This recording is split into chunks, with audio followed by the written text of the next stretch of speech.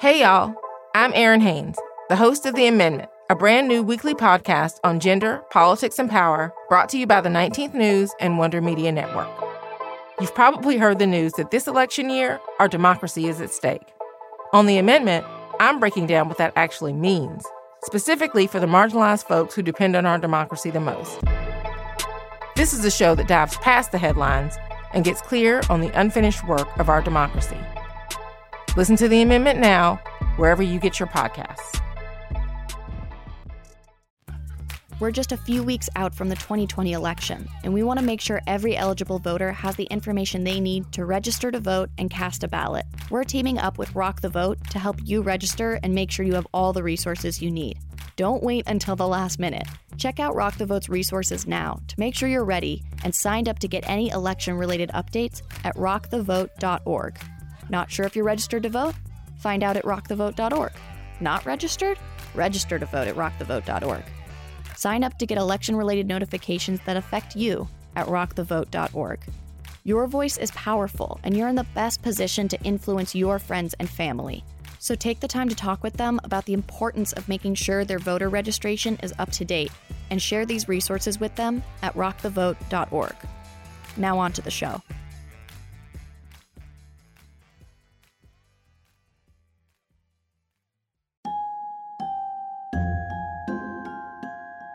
When you think about Wisconsin, you probably imagine blue skies, an old white guy in overalls tending to his dairy cows, cheese.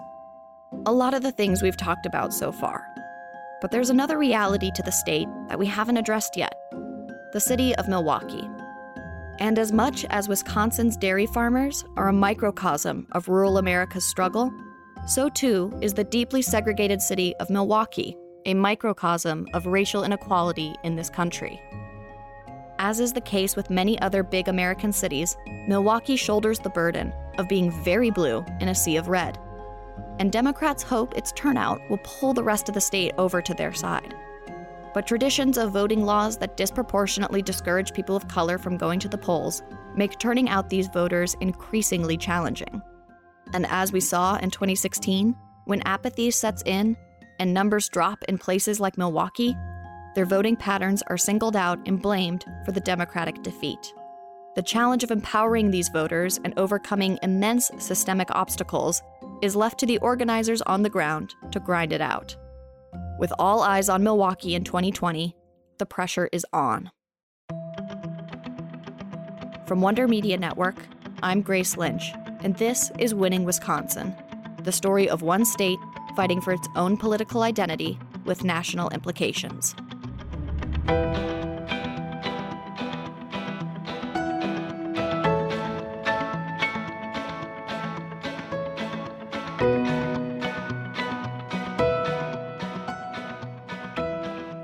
As we discussed in our first episode, Wisconsin is not exactly what you'd call diverse. Only 6% of the population is Black, which is low even by Rust Belt standards. Pennsylvania doubles that number with 12%, and Michigan is even higher at 14%. And nearly 70% of all Black Wisconsinites live in Milwaukee County. I am so proud to be from Wisconsin.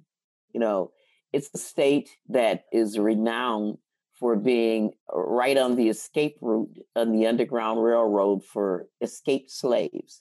That's Congresswoman Gwen Moore. She represents Milwaukee County in Congress. You may remember her from the opening of the Democratic National Convention. She wore a bright mint green suit and absolutely beamed while talking about Milwaukee. She is very proud of her city. Milwaukee, like much of the state, has a progressive history. Leftist American politicians still take nods from the Socialist Party that ran the city for much of the 20th century. Following World War II, many Black Americans moved to the city to work in its booming manufacturing industry. But when manufacturing began to recede in the 1970s, things changed. In Wisconsin in 1979, Black workers earned above national average Black wages. That was rooted in manufacturing and union manufacturing jobs in Milwaukee.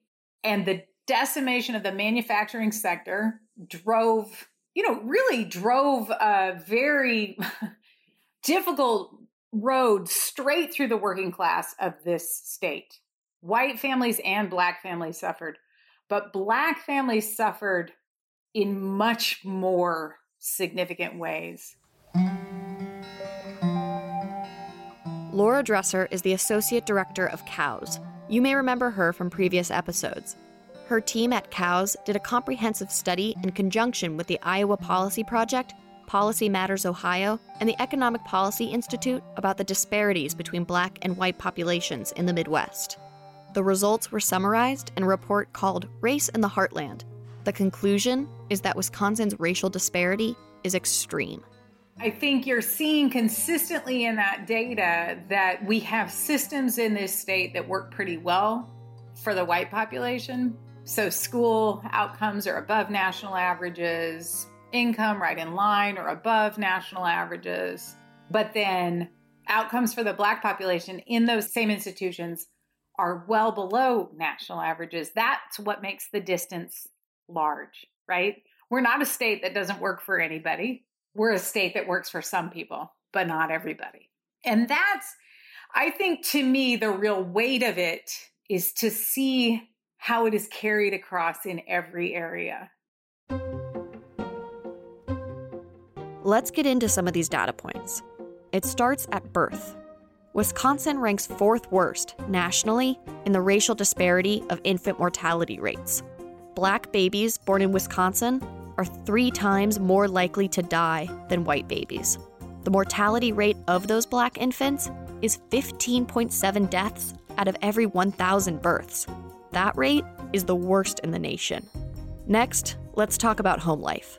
Wisconsin, once again, ranks 4th, this time in childhood poverty disparity. 1 in every 3 Black children there lives in poverty. That's a rate 3.5 times higher than their white peers. In school, Wisconsin boasts the worst national disparity in 8th grade math scores between Black and white kids. For school suspension rates, Wisconsin is 2nd worst. By the time a Black Wisconsinite reaches adulthood, they're facing a new set of challenges. A Black person in Wisconsin is 11 times more likely to be incarcerated than a white Wisconsinite.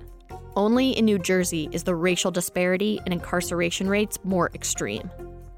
And the list goes on. Disparity in employment, worst. Unemployment, worst again. Income, 3rd worst. Home ownership, 8th worst. And finally, voter participation. In 2016, 74% of eligible white voters in Wisconsin cast their ballots, while only 47% of eligible Black voters cast theirs. The only states to show a greater discrepancy are North and South Dakota. These inequalities developed in the decline of the manufacturing industry in the late 70s and hardened into place through discriminatory housing practices. Here's Laura. The economic isolation that came out, the segregation, the housing segregation that they lived in, meant that the access to where the economy grew was just choked off. And so it is true that the manufacturing job loss hurt all of the state, but it also uniquely decimated the opportunities of Black people in the state. It's about a history of having worked in a set of jobs that are gone, and the lack of public transportation to get to where the jobs are, the harassment that you face when you drive your own car to get to the jobs, so that the segregation feeds itself and makes, in every way you sort of end up facilitating or wearing this pathway that leads to that final disparate incarceration. And I think that's really important too, because people too often want to say, well, this disparity is just the way the world is. I'm sad about it, maybe, or I think it's what people deserve. I mean, people say all sorts of things about racial disparity, but it isn't until you look at it and see how it changes given the economy that you begin to realize how systemic it is and that it is malleable and that we can do something about it. Milwaukee has, for many years, been considered the most segregated city in America, according to the ACLU. USA Today called it the worst place to move to as a Black American. Not only is the Black population in Wisconsin concentrated to the Milwaukee area, it's further segregated to the north side of the city itself. And the north side is home to the 53206 zip code, one of the most heavily incarcerated zip codes in the country. On nearly every block of the 53206 lives multiple formerly incarcerated individuals. A 2013 study from the University of Wisconsin-Milwaukee found that between 1990 and 2012, over half of all Black men in their 30s and early 40s in Milwaukee County had served time. And Wisconsin's incarceration rate for Black men is the highest in the country. According to the 2010 census, Wisconsin incarcerated about 13% of its Black residents. That's nearly double the national average, and it absolutely dwarfs the state's rate for white men, which is only 1.2%. Nestled right in the heart of the 53206 is BLOC, or Black Leaders Organizing for Communities.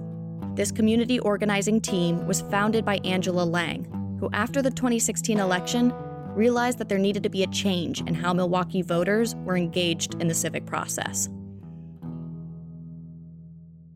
We know that our folks are disproportionately impacted by voter suppression efforts, and to place the blame on that same community was infuriating. And I think it also was misguided, because instead of placing a blame on a disenfranchised community, we really should be talking about the people that voted for the man. If we're going to point fingers at anyone, it really should be the people that showed up to vote for him, including the 52% of white women that voted for him. And so it felt that we were again a scapegoat for the outcome of the election. And, something that I've noticed, and a trend I've noticed for a long time, is that wins are shared by many, but losses tend to be at the feet of Black folks, as if we were the reason the election went the way that it did, and not, the candidate or the campaign or anything else. And so it was really frustrating. And I think that really kind of, at least for me, kicked it into high gear of how are we doing things differently? How are we engaging communities of color differently? And then not waiting for a candidate or a party or an elected official to engage us. We were going to do that work ourselves and talk to our own people. Angela's taking a new approach to organizing, one that isn't as transactional as traditional political campaigning.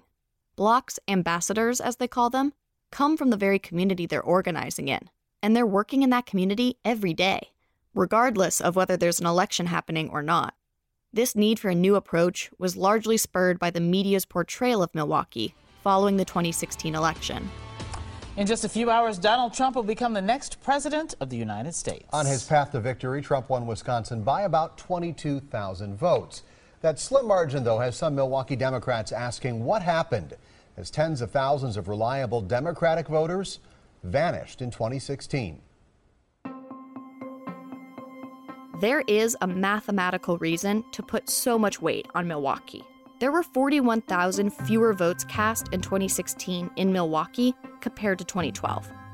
And among Black voters specifically, voter turnout declined by 19%. That's massive.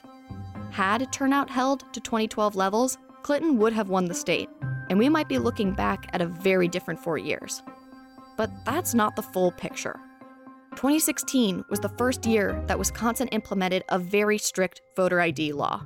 According to federal court records leading up to the election, 300,000 registered Wisconsinites now lacked the necessary ID to vote, and these new regulations disproportionately affected the Black community in Wisconsin. After the election, a study by Civics Analytics compared states without new voter ID laws to states with them, like Wisconsin. They found that in predominantly Black counties where there were no changes in the voter ID laws, turnout still dropped roughly 2% between 2012 and 2016. But in these counties, largely Black communities, in states like Wisconsin where there were new voter ID laws, turnout dropped by 5%. And as a reminder, this is a state that Donald Trump won by less than a percentage point. So any increased drop-off is huge. With that in mind, Angela's frustrations are understandable. When we look at how the people who were able to vote were treated in the media, the seismic swing in the rural community by voters who supported Trump after previously supporting Obama, the pivot counties we talked about last week, were analyzed with the underlying question, why couldn't the Democrats reach them? Not, why didn't those voters do their job? Plus, it's worth remembering that Angela's largely disenfranchised community was not prioritized by the Clinton campaign. She never visited the state, and that lack of intention influenced how people felt about the importance of their vote. I've talked to people who've said to me, I didn't think I needed to vote. That's Denise Calloway. She's been a Milwaukee resident since the late 70s and worked in broadcast journalism for a time. She even shared an office with Charlie Sykes early on in their career. I have other folks who say to me, I just didn't think my vote really mattered that much. I didn't think it was that important. And there are other people who I've talked to who've said, I didn't like either candidate, so I just decided to sit it out. And much like the rest of the country, a lot of Milwaukee voters were confident that Wisconsin would go blue. After all, it had been going blue for years. Why would they suddenly suspected change? I was somewhat worried, but I'm thinking it's Wisconsin. We are a blue state until suddenly we weren't. Even during the Scott Walker years, we were still a blue state. And then in 2016, all of a sudden we weren't a blue state anymore. The shock of 2016 galvanized a lot of people in Milwaukee. Angela's work became about combating that sense of voter apathy and replacing it with a new relationship to their civic lives. I think what's important for us is to really reframe this idea of civic engagement. Civic engagement is not just voting. If we think that we're just going to vote and then everything is going to magically be okay, then they wouldn't constantly try to take away our ability to vote all of the time. And so we want to make sure that we're having a full conversation. Ultimately, voting is one tactic, and it's an incredibly strong and powerful tactic, but we need to use all of the tactics at our disposal.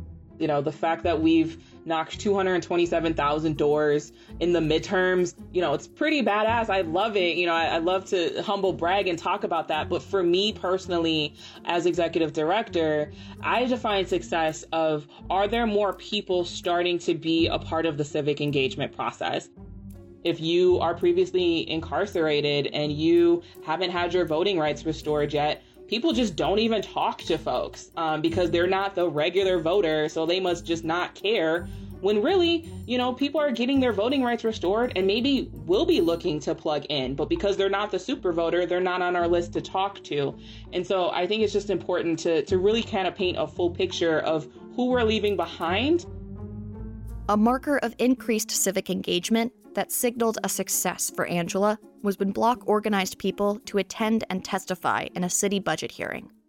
You know, the fact that we had so many people pack City Hall at a city budget hearing and testify, all saying we don't want more money to the police department, was something really beautiful to watch in a way that we've never seen before. Usually budget hearings are a little wonky, but the fact that we were able to pack City Hall, I think is a really good indicator that people are starting to pay a little bit more attention and are starting to really understand the process a little bit more and how they can interject themselves in this political process. I don't believe that people are apathetic. I think people have just been so disenfranchised. People just don't know how to interject themselves in a system that wasn't meant for us to participate in. And I think there's a lot of challenges that come with that if people got to know, people would really understand just how much of a hurdle it is for some of our folks to participate. And while Angela may not be driven by numbers, knocking on 227,000 doors for a midterm election is nothing to scoff at. For the last few years, Block has been asking, what would it look like for our community to thrive? And that means organizing and educating a population on anything from budgets to ballot initiatives and candidates at all levels of government. It's working to close that stark racial disparity on who turns up to the ballot box in Wisconsin. And as if that wasn't enough heading into a pivotal election year, 2020 had some curveballs. Coronavirus gains ground in Wisconsin. Coronavirus cases among African Americans continue to ravage Milwaukee County. The city of Milwaukee says they now have evidence of community spread. High number of new COVID-19 cases in the state is sounding the alarm for Milwaukee County leaders who say efforts to stop the virus must be doubled. This is about the potential to lose as many lives as this state has lost to any disease in over half a century, and that's real, and that's why we're all here. Well, you know, clearly Milwaukee, Wisconsin was one of the places where they recognized that there was a disparate impact of African Americans contracting COVID-19. And I mean, maybe not contracting it, but dying, succumbing to it. It was one of the first recognitions that this was the case. And so it really harkened back to what we've always known, just the critical mass of inequities in healthcare. When you combine that pandemic with the pre-pandemic, Milwaukee was already suffering. That's Representative Gwen Moore again. In the midst of this public health crisis, Wisconsin held their primary election in April. Governor Tony Evers attempted to postpone the election, as many other states had done, but the state Supreme Court struck down his executive order and mandated that the vote carry on. Milwaukee, then the epicenter of the disease, unsurprisingly, saw a significant drop-off in volunteer poll workers. It left the city with only 5 polling locations, down from the usual 180. I think we know that Black and brown voters are really going to be the margin of error, where the make or break of an election. And we also are the same communities that are disproportionately impacted by COVID too. So none of that is lost on us. Despite the unprecedented conditions in April, there was a historic voter turnout for a primary election, and a liberal justice was elected to the state Supreme Court. It was seen as a huge show of strength for the Democrats. But in Milwaukee, voter turnout dropped, and in order for the Democrats to carry the state in November, they're going to have to turn that around. As Angela told me, that sense of urgency has been brewing for a long time. There are folks that I've talked to who didn't vote in 2016 because neither candidate spoke to them. And then they fully anticipate voting this year because it's been almost 4 years of just constant, tragedy and attacks on our livelihood and who we are as people. In a lot of cases, our rights are being taken away. I think this is the most, I'm going to come out and say it, I guess, like the most bigoted president that I've ever seen. And some presidents own slaves, right? Like there's a lot that's happening that we haven't seen in recent memory. There is never, I felt the sense of urgency the way people are feeling now. Denise Calloway, who we heard from earlier, is feeling that urgency. She is volunteering for the Biden-Harris campaign. This is her first time volunteering for any campaign. And the reason she signed on is directly tied to the top of the ticket. It was Kamala Harris. And when she was named the vice presidential candidate, it really just spoke to me. I'm 63 years old. I've spent a lot of my life being the first in any particular job I had, the first African-American woman. And one of the things that I learned is that when there is someone who's a first, and you want there to be a second and a third and a fourth, everybody has to work together to make sure that individual is successful. I'd never volunteered for a campaign before this, and I belong to Zeta Phi Beta sorority, and one of my sorority sisters is actively engaged and involved in the Biden campaign. And I reached out to her to say, what's going on? What can I do? And I understand how important it is for women to vote, how important it is for African Americans to vote. We can make the difference in this election, and we will. Zeta Phi Beta is one of the Divine Nine, a group of historically Black sororities.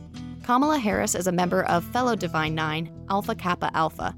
You may have seen their photo that went viral on Twitter of several of the sorority sisters in Stroll to the Polls t-shirts. It's a formidable group. The Biden campaign has been tapping into this network to gin up momentum amongst a very key group of voters. In 2016, 94% of Black women voted for Hillary Clinton. For Denise, the energy on the ground feels very different this time around. I see, again, literally more Biden signs in the community than I saw Hillary signs 4 years ago. But I think there's another reason that people are more enthusiastic. And that really is Joe Biden. Joe Biden is someone who people feel that they know. When you think about all of the work that he did, I'm a baby of the auto industry. And I think about how he worked to make sure that when we had the economic recovery plan, he worked to save jobs in the auto industry. That's important to me. That's important to other people as well. Joe Biden is certainly touting his Rust Belt roots during this campaign, while Donald Trump's focus is all about law and order. As protests continued across the country this summer, the nation's attention turned to Wisconsin when police shot Jacob Blake in Kenosha, just 40 miles south of Milwaukee. Trump's rhetoric towards protesters landed close to home. President Trump traveled to Kenosha, Wisconsin today, even though the state's governor asked him not to visit. These are rioters. These are dangerous people. These are killers. They kill a lot of people. Representative Gwen Moore isn't having it when it comes to Trump's law and order message. It is not going to be the site of the second Civil War. Sorry, Donald Trump. And so he tried to cultivate that, and that just fell like a lead balloon here, because this is just not our culture. Angela, meanwhile, sees the events of this summer as the most recent reminder of everything that's on the line this November. We are living in strangely different times, whether it's the pandemic or the Breonna Taylor protests. We're seeing very tangible things and these very egregious things that he's saying that generally you don't do in an election year. You don't really try to piss off voters. You don't launch tear gas at peaceful protesters. You don't tweet when the looting starts shooting and, quite frankly, put targets on the backs of our people. All of these things, that's not a distant memory. And he consistently is showing himself in his views and his rhetoric that are incredibly dangerous. So we don't need to go back into the archives of our mind and into the vault to dig up all the things that he's done over the last 4 years. We can just look at all the egregious things he's done just this year alone and how he has not protected our community. Like, it's one thing to protect our community and not cause any harm. He also hasn't done anything proactive for our community as well. From Denise's experience calling voters, COVID-19 and racial justice are the two main issues driving Milwaukee residents to the polls. I think COVID is the thing that people experience every day. But whether it's Kenosha or Louisville or Savannah or Minneapolis, there are these constant reminders that the racial injustice that has existed in this country for 400 years is still here and it's front and center. The difference is, in the past, particularly during the Obama years, but even during the Bush years, we had a president who realized that there were these inequities that were taking place that could be deadly for people of color. They realized that, and they worked to address it. We have a president now who can't even say 3 words: Black Lives Matter. And people know that. They understand that, they feel that, and they see it. So it is a level of frustration that is not born just from these incidents, as horrible and tragic as they are, that have happened. It is all of the other things that come with the racial injustice that exists in this country that Black and brown people experience every single day. And to have a president who doesn't recognize this, who says, they're good people on both sides. Both sides. No, they're not. No, they're not. And I think that is something that is particularly resonating with young people who I talk to. So this is the backdrop Democrats are up against. As in 2016, the election could all hinge on the city grappling with systemic oppression, a pandemic that disproportionately affects Black and brown Americans, and the largest racial justice movement since 1968. All this pressure on Milwaukee is something Angela thinks about every day. I've been saying this for years, actually, and I try to tell and reinforce our team almost like every day that there's really no way to win a statewide election without Black and brown voters in the city of Milwaukee. We've seen that in 2016. We also saw it a little bit in 2018 in the midterm elections and the outcome.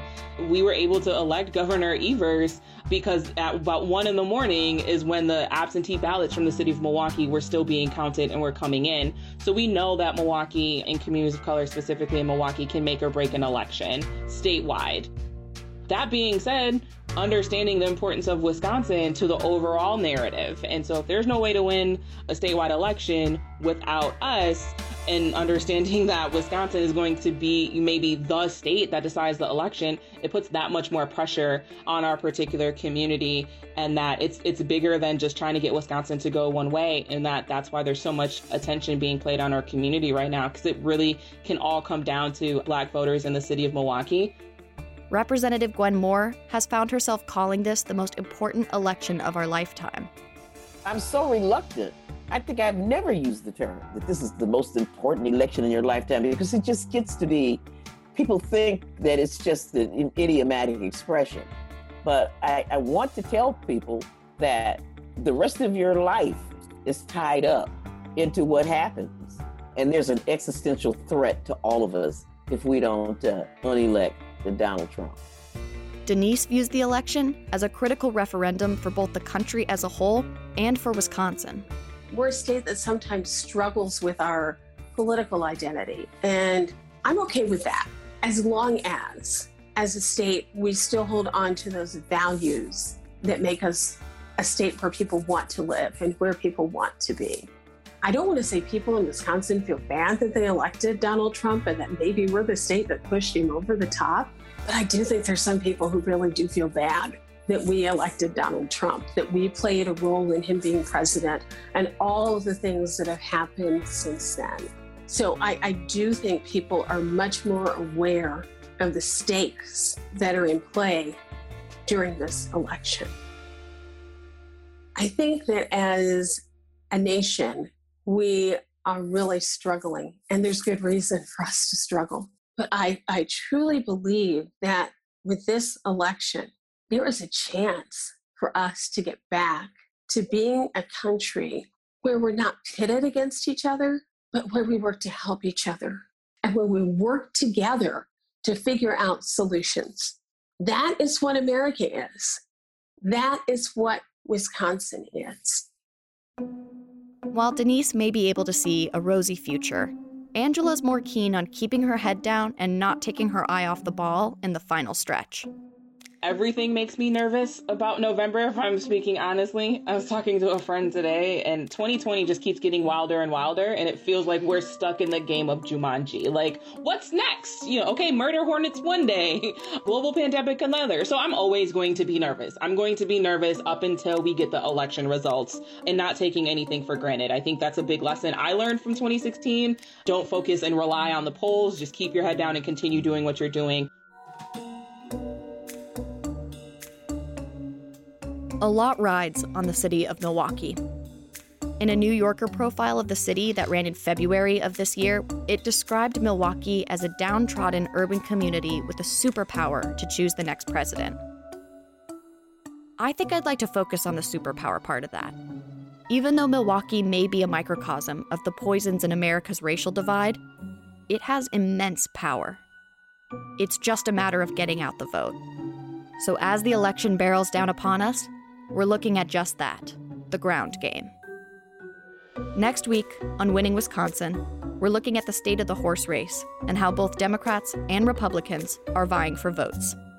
The Democrats are up in the cloud, and we're on the ground knocking on doors. It is those suburban Republican voters who might be softening, particularly suburban Republican women. No one can credibly say that they want 4 more years of this.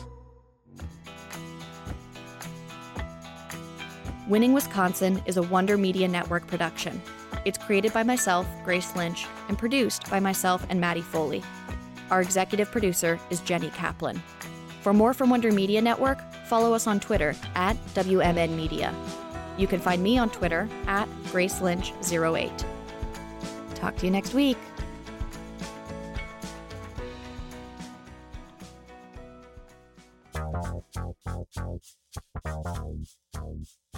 Before you go, I want to tell you about another show I think you'd really like. We're in the midst of an election cycle that demands we make our voices heard. And the most effective way to campaign is by talking to the people you know. From Wonder Media Network, Majority 54 equips you with the tools to talk to your conservative friends and acquaintances, counter misinformation that's gone rampant online, and still maintain relationships with those whose opinions differ from your own. Each week, hosts Jason Kander and Ravi Gupta are talking to the 54% of Americans who didn't vote for Donald Trump and are committed to changing the minds of the 46% who did. Listen to Majority 54 wherever you get your podcasts.